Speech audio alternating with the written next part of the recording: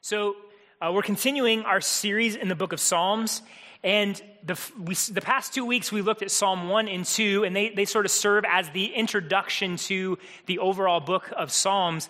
And really, those two Psalms are much more optimistic in tone.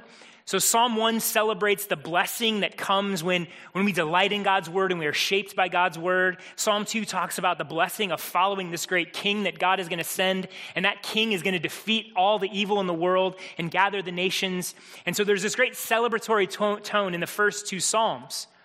When we get to Psalm 3, the tone changes. Psalm 3 is a lament. It's a cry for help in the midst of pain. See, that great kingly figure in Psalm 2 that we saw was initially pointed to King David. That king, that great figure, is in the midst of pain and sorrow. He's being opposed. As we read in the first line of the psalm, he says, a psalm of David when he fled from Absalom, his son. So David wrote this psalm under the painful circumstances of being on the run from his son who was trying to kill him and take his throne.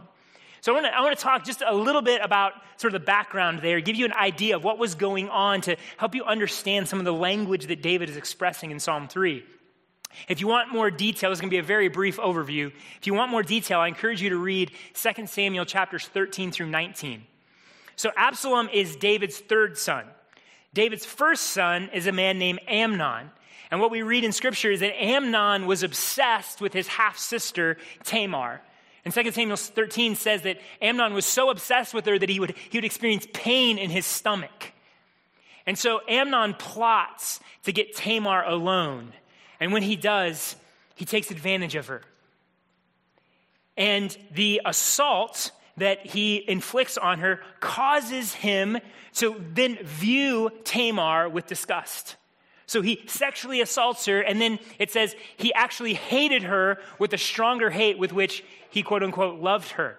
So the tables completely turn. After he does this disgusting act on his half-sister, he discards her, throws her away. Tamar was the full-blooded sister of Absalom. And so Absalom is enraged because he loves his sister dearly, and he waits and he plots for 2 years, and he's eventually able to kill Amnon. He has Amnon killed. Well, because Amnon is the oldest, he's also the heir. And so for him to kill Amnon, it's not only an act of murder, it's actually an act of political treason. So Absalom goes on the run. He goes on the run for 2 years. Eventually, David invites him back saying, no, nothing is going to happen to you. No one's going to kill you. So he comes back. But it is another 3 years until David will actually see his son. And so when they finally meet after all this time, there really isn't a strong reconciliation. They sort of just like, okay, you're here. I'm not going to kill you. You're all right. But we're in the same city. But there's really not this rejoicing and reconciliation. And unhappy with his father, Absalom begins to plot David's overthrow. You can imagine after all of these years of just seething, being on the run for several years, and being back in Jerusalem for several years, and then just seeing the way that this father responded, he begins to turn against his dad. And then Absalom, through the strength of his personality, he also says he's a very attractive man, so he uses his charismatic personality and his position. He begins to turn the people against David. He begins to turn even some key leaders against David. And it gets so bad that David has to run. And so he takes those who are still loyal to him and he flees Jerusalem and goes on the run from Absalom. And so here we have David, this great anointed king, and his oldest son rapes one of his daughters, only to have another son kill that oldest son and then turn on him. And we think soap operas have a lot of family drama and dysfunction. David's family was a mess. So in one sense, we see that David is caught up in the betrayal and the sin of his kids.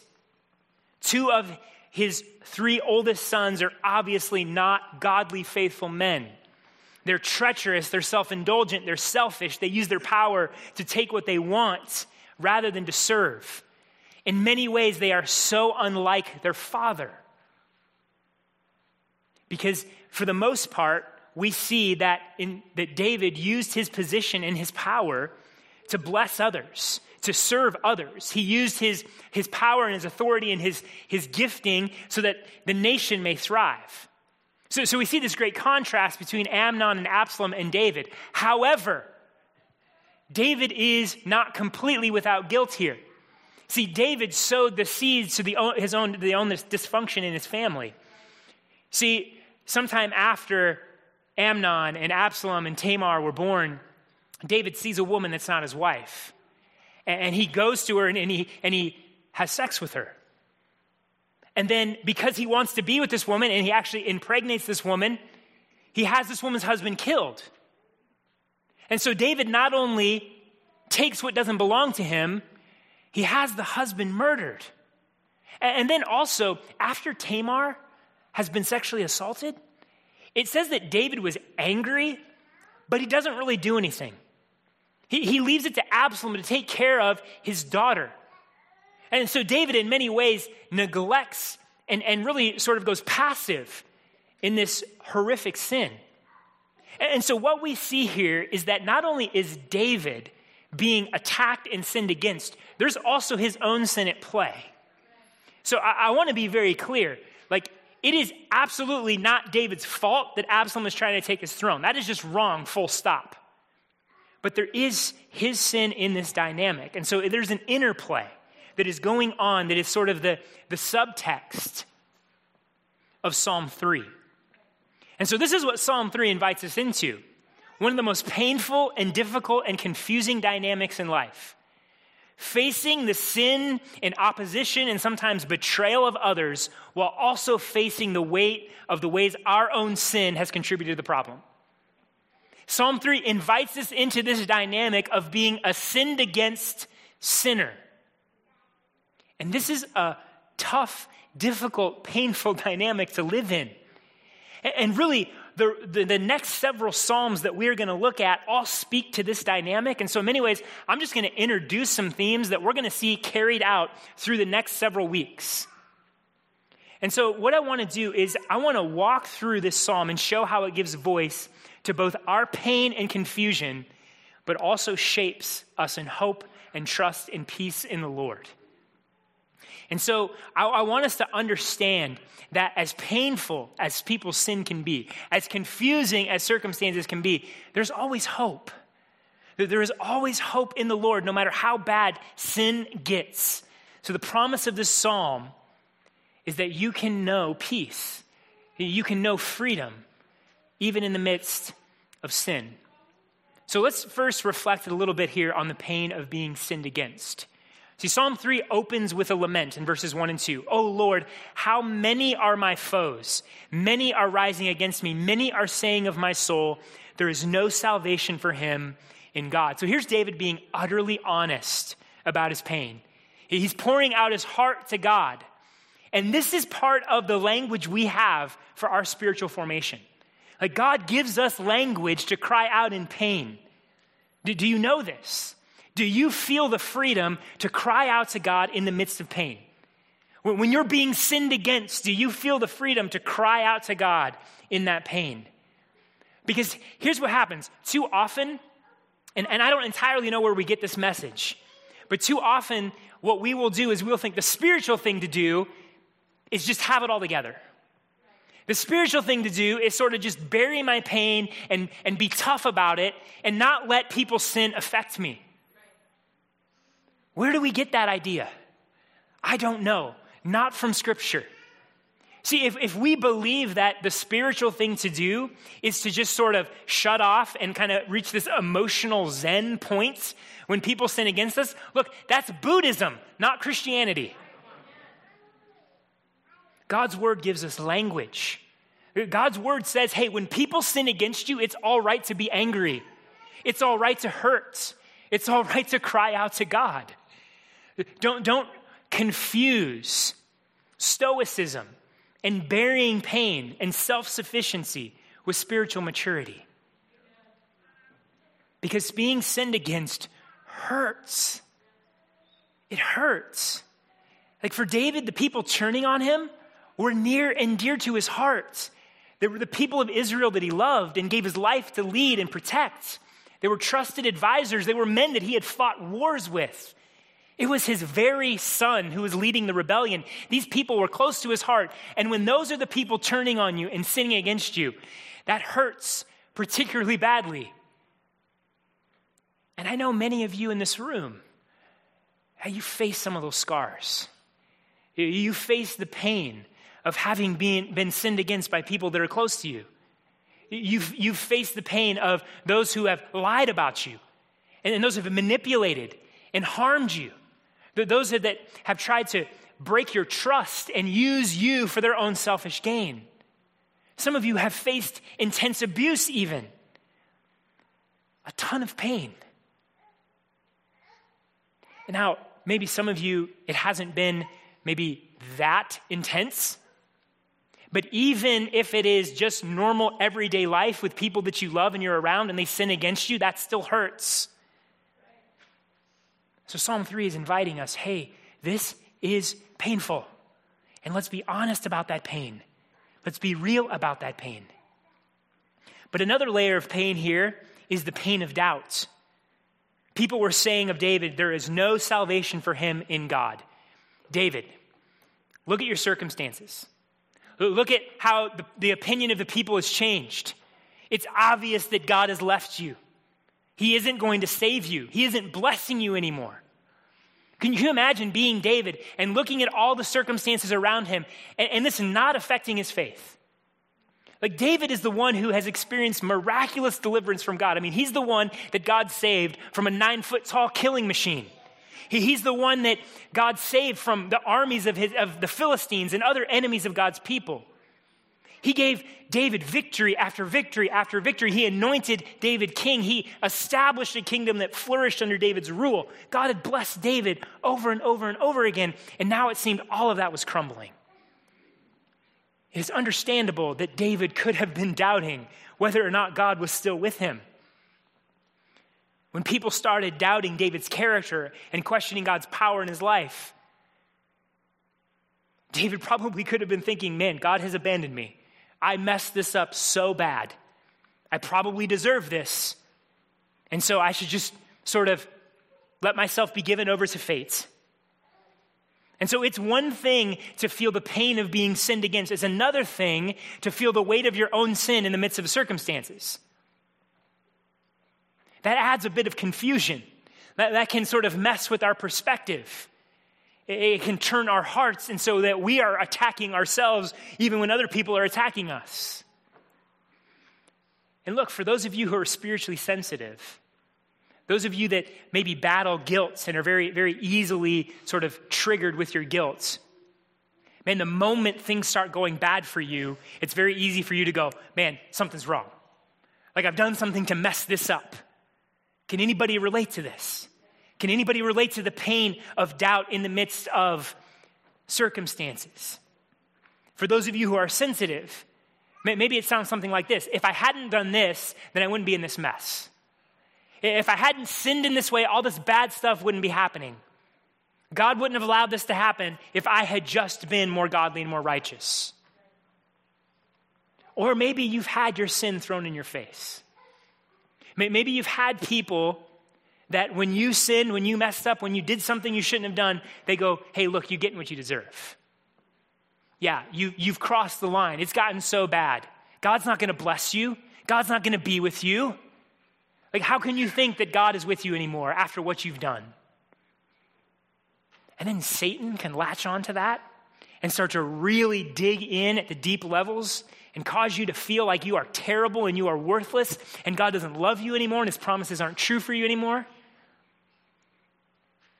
Accusation and pain, both when we are sinned against, but the pain of doubt that we experience.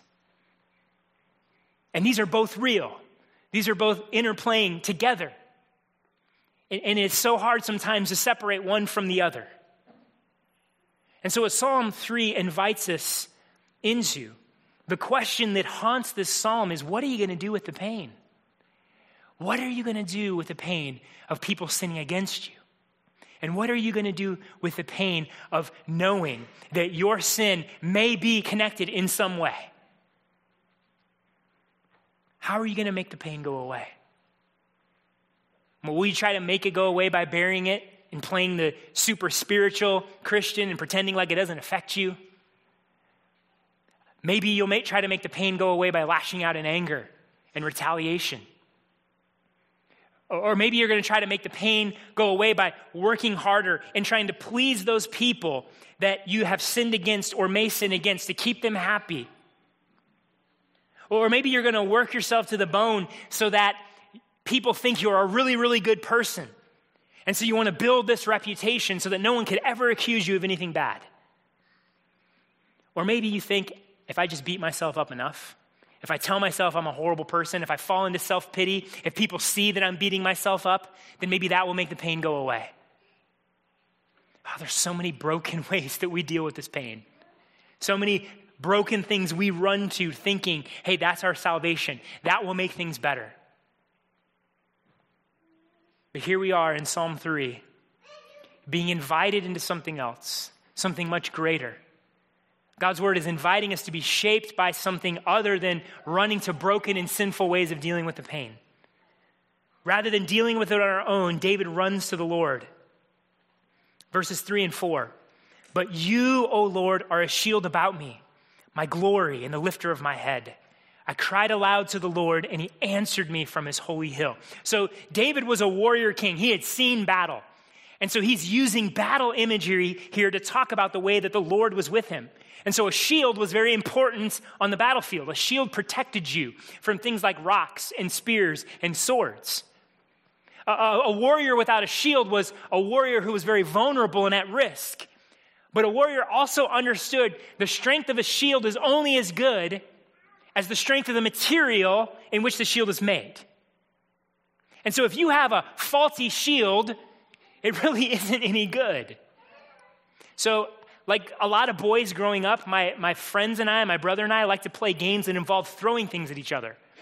So we would throw snowballs at each other in the winter. We would shoot bottle rockets at each other on the 4th of July. We would have BB gun fights. I don't understand why my mom let me do any of this, but this is what we did. And in all of those games, one of the key factors to not getting hurt is finding a good shield. And so we had this old school like metal trash can. I'm old enough to remember when we still had those. And whoever could get to that lid first had the best shield available. And so you wanted that lid. And if you didn't have that lid, you sort of had to find whatever you could. Sometimes we found like a piece of plywood, and if it wasn't too big and too heavy, sometimes that could work. But you didn't want to be the guy who had to just kind of pick up a piece of cardboard. Because the cardboard could help a little bit. Like, you know, a few snowballs that we would kind of deflect, and it wasn't actually too bad against bottle rockets. But after it got wet and started disintegrating, or after it took a few shots of the Roman candles, yeah, we shot those too, and it began to sort of burn away and break, that shield was worthless. David understood that he needed a shield that could stand and could hold in the midst of accusation. And he turned to the Lord. So only the Lord could provide the kind of cover and protection when the accusations of the enemy came. And so let me ask you, what is your shield? In the midst of people sinning against you, accusing you, attacking you, what is your shield? How are you protecting yourself? How are you defending yourself? Again, maybe your shield is to throw up a bunch of anger. Like if I get angry enough, that'll protect me. Or maybe you're the kind that just like, I'm going to throw down the shield and I'm just going on the offensive. And so I'm just going to run at people and retaliate and fight back. Who cares about defending myself? You know, a good offense is the best defense kind of mentality. Or maybe you throw up the shield of self-pity. Man, if I play the victim, if I beat myself up enough, people will leave me alone and back off. Or the shield of performance. And I think this is the shield that a lot of us love to run to. The shield of performance. If I am good enough, people will leave me alone. If I build up my reputation enough, people won't accuse me and attack me. If I do enough good things for people, they'll never attack me. If I can keep the peace between me and those who tend to accuse and attack and come after me, man, that's my defense, that's my protection, that's my shield. Over and over again, we run to pick up shields of our own making. And look, David understood these kinds of shields don't hold. These kinds of shields actually don't protect, because for David, here was the reality. One, his power, his prestige, his standing, that was removed. The opinion of other people had changed. He, for all the good that he did, he had this whole history of saving Israel in many ways, all the good that he did, and people still turned on him.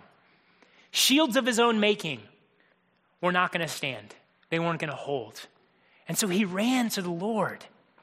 And look, this is not to say we shouldn't stand up for ourselves at times and confront when people are attacking and accusing us falsely and sinning against us grievously.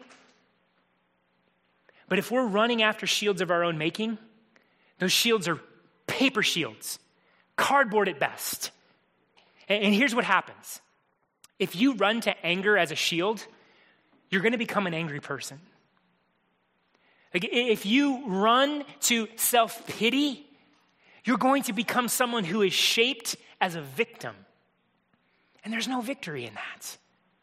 If you run to performance as your shield, here's what you're going to do. You're going to run around trying to please everybody and trying to perform for everybody, and that's going to wear you out. And when it doesn't work, it's going to frustrate you, and you're going to become angry, and you're going to become maybe full of more self-pity, and you're going to realize that this cycle of trying to perform enough for people to maintain a reputation just doesn't work. And then when people turn on you, even when you've done your best, and misinterpret what you're trying to do. But here's what will happen to you. The good that you do and the reason that you do good is going to be shallow and superficial and selfish, because you're doing good in order to appease people, in order to present an image. You're not doing good for the sake of good. That will hollow out your soul. That will not bring depth and beauty to your life. That will not shape you in godliness and faith and peace. This is also why David says of God, "You're my glory. You are my shield, but you're also my glory." So the word glory in Hebrew is the word kavod, and this word literally means heavy, weight, substance. So to say that God is glorious means that God is weighty. He has substance to him. There's something profound about who God is that we cannot grasp. And so for David to say, "You are my glory," this is what's happening in the midst of this psalm. It's really powerful and beautiful. In the midst of his pain, in the midst of all these accusations and attacks, David looks at the Lord and sees that the Lord is glorious and beautiful and good and profound, and it is greater and bigger than any trial, any pain that he's facing. So there's this moment of clarity. God, you're greater than all of this. You're bigger than all of this. You're weightier than all of this. And you're my glory. Meaning, God, I'm not going to try to justify myself. I'm not going to try to perform for people and establish a reputation and let that be my glory. Let that be my shield. Let that be my defense. I'm not going to try to define myself through my own actions. God, I'm going to let you define me. God, I'm going to let your goodness, your promises, your truth, that is what is going to define me. That is what is going to shape my heart. That is what is going to dictate the way I live my life. Not my own agenda, not the agenda of other people. And so God is his glory. God is his protector, but God is the one who defines him and shapes him. And this is good news, church. This is good news because it means that in the midst of accusation and attack, you don't have to perform. But when the pain of sin comes, when all that you put your identity in, because it would have been really easy for David to go, "Look, I'm the king. I'm the warrior king. Look, I took down Goliath. I defeated the Philistines. Look at all the stuff that I have done." That could have been his glory. But that was all being stripped away. And so when that happens for you, when all that you put your identity in is being stripped away, when all the attack and accusation comes, what's going to define you? What's going to define your identity? What's going to be your glory? So David looked to the Lord to be his shield. He looked to the Lord to be his glory. And this is who the Lord is. Oh, hear the tense in these verses. You are a shield about me. David didn't have to wonder if God was going to be his shield. You are. This is active. You are my glory. God is at work in David's life, even in the midst of this pain and accusation and sin, even in light of all the ways that David blew it, God is still active. This is David's hope. This is our hope. God is continually active in the lives of his people. He doesn't wait for you to get it together. He doesn't wait until you've reached a certain level of godliness or only if you mess up in a little certain way. No matter how bad it gets, God is your shield. He's your glory. And David took great encouragement from this. He said, you're the lifter of my head. Like, how does your body posture go when you're being attacked, when you're being accused, when you even recognize the shame of your own sin? How does your body begin to react? We go down, right? We look down at the ground. We don't want to look people in the eye because we're so ashamed. God says in the midst of that, when all around me is driving my eyes to the ground, God, you lift my head. And here's this beautiful picture of the Lord lifting David's head to lock eyes. Look at me, David. Parents, have you ever experienced this with your kids? When they're facing like the weight of their own sin and the shame, or they've blown it and they know it and they just feel overwhelmed with shame and guilt. What do you want to do? Hey, go do this and you'll feel better about yourself. No, please, if that's what you do, don't do that. No, you want to lift their head, lock eyes with them and say, look, I love you. I'm with you. Be encouraged not because you have to go out and do all these awesome things to make up for the bad, but because I love you. Take courage in the fact knowing you're loved and you're my son, you're my daughter. This is what God is doing with David. David, look me in the eye, look at my face. I love you. You're my son. Look at my face and find encouragement knowing that I am with you. Don't be discouraged. Don't be defeated. Find your joy, find your encouragement in me. And let that encouragement cause you to go and live life, to be full of joy, to go and do good for the sake of good, to go and have a heart that is soft and responsive to the pain that comes into life. You see, when we're encouraged in the Lord and not our own performance, man, that opens us up. It sets us free. It allows us to express pain when we need to express pain, but it also gives us a sensitivity to living life. And so David is encouraged because it is the Lord who lifts his head. And then David also finds rest. He finds rest, as he says in verses 5 and 6, I lay down and slept, I woke again, for the Lord sustained me.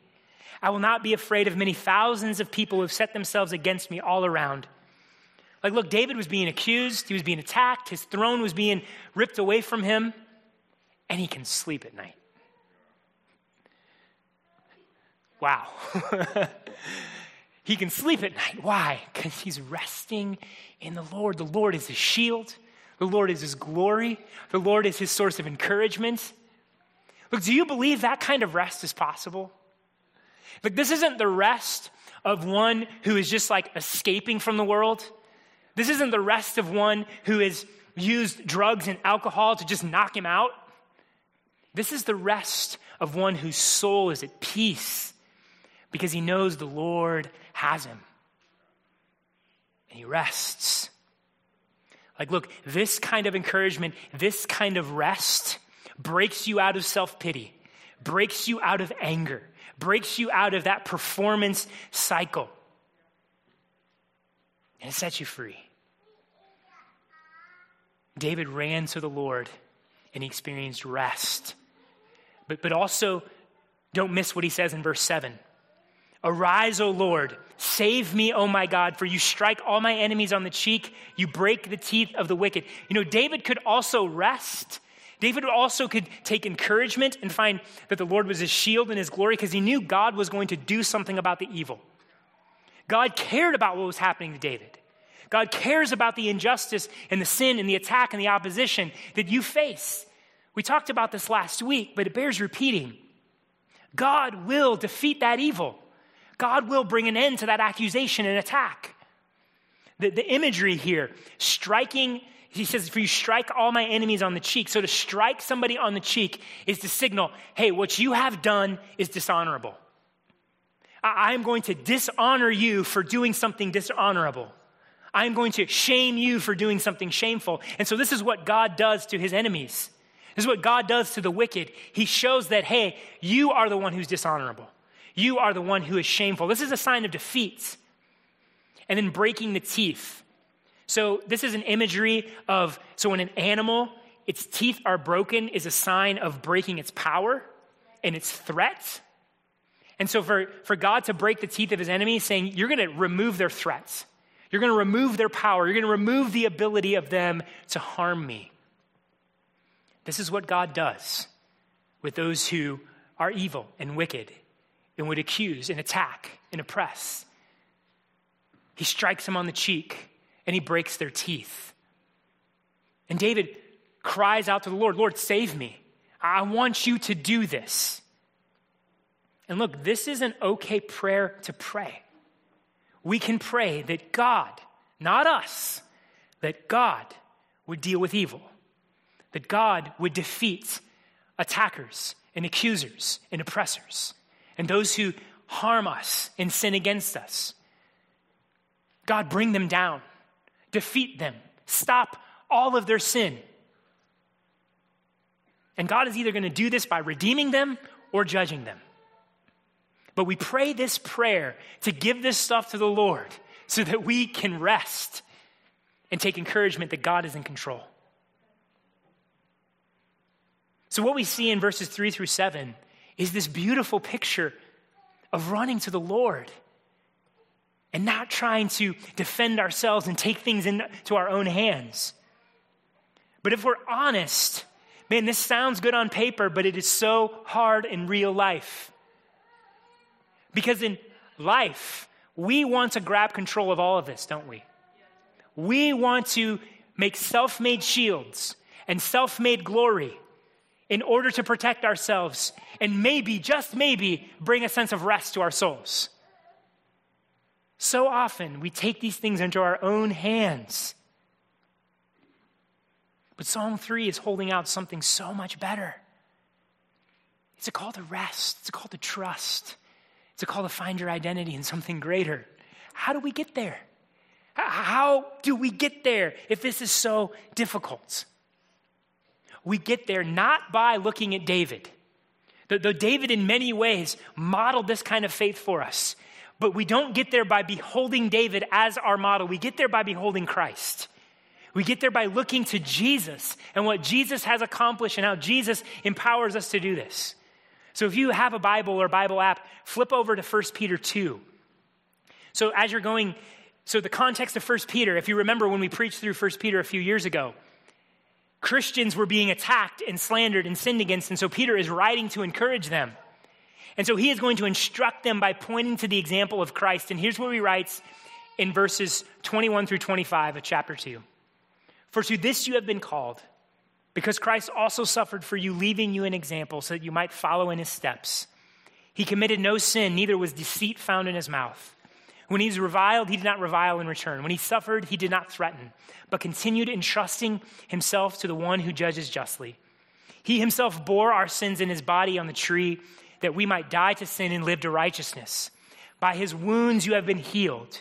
For you were straying like sheep, but have now returned to the shepherd and overseer of your souls. So Jesus, who was a far greater king than David ever was, also faced incredible accusation. But unlike David, Christ was completely without sin, completely without guilt. All the accusations, all the attacks were unjust, were unfair, were wrong. Yet when he was faced with these attacks, he didn't resort to anger. He didn't resort to self-pity. He didn't try to prove his accusers wrong. We didn't try to create this crew of defenders who would shout down all the people who were going to accuse them. He even turned down the opportunity to call down a legion of angels and strike people dead. No, he allowed the accusations to come. And what does it say? He entrusted himself to the one who judges justly. He let the Lord be his shield. He entrusted himself to the Lord. And here's the good news for us. What did all of that accomplish? In Christ allowing the Lord to be his shield, God the Father to be his shield, entrusting himself to the one who judges justly, what did that accomplish? Our salvation. You see, when Jesus was accused and when he was attacked, when he was beaten, when he was mocked, when he was hung on a tree, he was bearing our sins in his body. When he was abused and lied about, when he was mistreated, he was setting us free from our sin. See, here's the good news of the gospel. Because look, we all are guilty of accusing. We all are guilty of attacking. We all are guilty of inflicting sin on other people. So yes, that happens to us and we face the pain of that, and we're dealing with that largely in the sermon this morning. But we cannot miss the fact we're all guilty. We all need to be forgiven. We all need to be set free of this. Before we can even be able to enter in and face accusation and opposition in a godly way, we first must recognize the way we need to be forgiven and set free. And Jesus does that for us, covers all of our sin. But here's also what he does. All the shame that Jesus took, all the accusations, all the abuse that he took, he was taking every attack, every shame, every abuse, every opposition, every sin against you on himself. He's not just setting you free from your own sin. He's setting you free from the effect of other people's sin in your life. This doesn't mean that that's not going to hurt. It doesn't mean that in this life we're not going to have to work through that. But what it means is that sin against you, the ways that you've been harmed and hurt, that does not have the final word. Those stains do not last. Christ has defeated those for you. There is victory for you in those. And this is the good news of the gospel for us. This is what it means for the Lord to be our shield. It means Jesus defeated those accusations. You don't have to. It means Jesus defeated that attack and that opposition and that sin against you. You don't have to. You don't have to be subject to. You don't have to be beaten down by. You don't have to try to undo with your performance. You don't have to be given over to self-pity. You don't have to retaliate in anger. You can trust the Lord knowing Jesus has defeated all of that. So what does that mean for you? What do you do in response when that sin and accusation comes? Well, what does Psalm 3 tell us to do? Cry out to the Lord. Cry out to God. You see, when we give voice to our pain, when we cry out, when we lament to God, this is a step in the right direction. It's a step that orients us to God. It's the language of lament spiritually forms us to trust in God and not take things into our own hands. And so our first step is always cry out to the Lord, run to the Lord, pray to the Lord, go to his word, find comfort and strength in him. If that seems passive, I dare you to try it. It isn't passive. But in those moments, what the Lord is doing is he's shaping you, he's forming you, and he's setting you free so that when you live your life in godliness, in peace. You can love and serve people even when they harm you. You can pursue good to glorify God and see others flourish, not to try to prove something to yourself and build a reputation. You can experience the freedom of walking in that kind of faith and peace and joy. Oh, when you feel that freedom, you know it's different. But that starts by going to the Lord and crying out, "You're my shield, you're my glory, lift my head. Jesus, thank you for forgiving my sin. And God, protect me from the accusation of sin of others." Here's what this also means. The fact that Jesus has paid for your sin means you don't have to own what you don't need to own. You can confess what you need to confess because Jesus paid for it, but you don't need to take on false guilt. So Psalm 3 is calling you to freedom. The Lord is holding out freedom for you in the midst of being a sinned against sinner. Psalm 3 ends by David declaring in verse 8, "Salvation belongs to the Lord. Your blessing be on your people." Like his enemies, those who opposed him wanted David to completely doubt God's goodness to him. But you know that's more of a statement about God than it is about David? It's saying God doesn't save these kind of people. God isn't with these kind of people. David ends by declaring, no, salvation belongs to the Lord. No matter your sin, no matter the ways you have sinned against other people, no matter the ways that you have attacked and oppressed and opposed and done harmful things to other people, like if you turn to Jesus Christ, your sins are forgiven. God will forgive all sin. He will renew and restore and transform you and give you new life. No matter the ways you have been sinned against, no matter the pain that has been inflicted on you, God will save you from that. He will heal you from that. He will restore. Salvation belongs to the Lord. Blessing upon his people. David is saying, no, this is who our God is. You try to tell me this is who God is? No, this is who our God is, a God of salvation. And so church, in the midst of being sinned against sinners, this is who our God is. So let us turn to him in faith. Let him be our shield, our glory, and lift our heads so that we may find rest. Amen.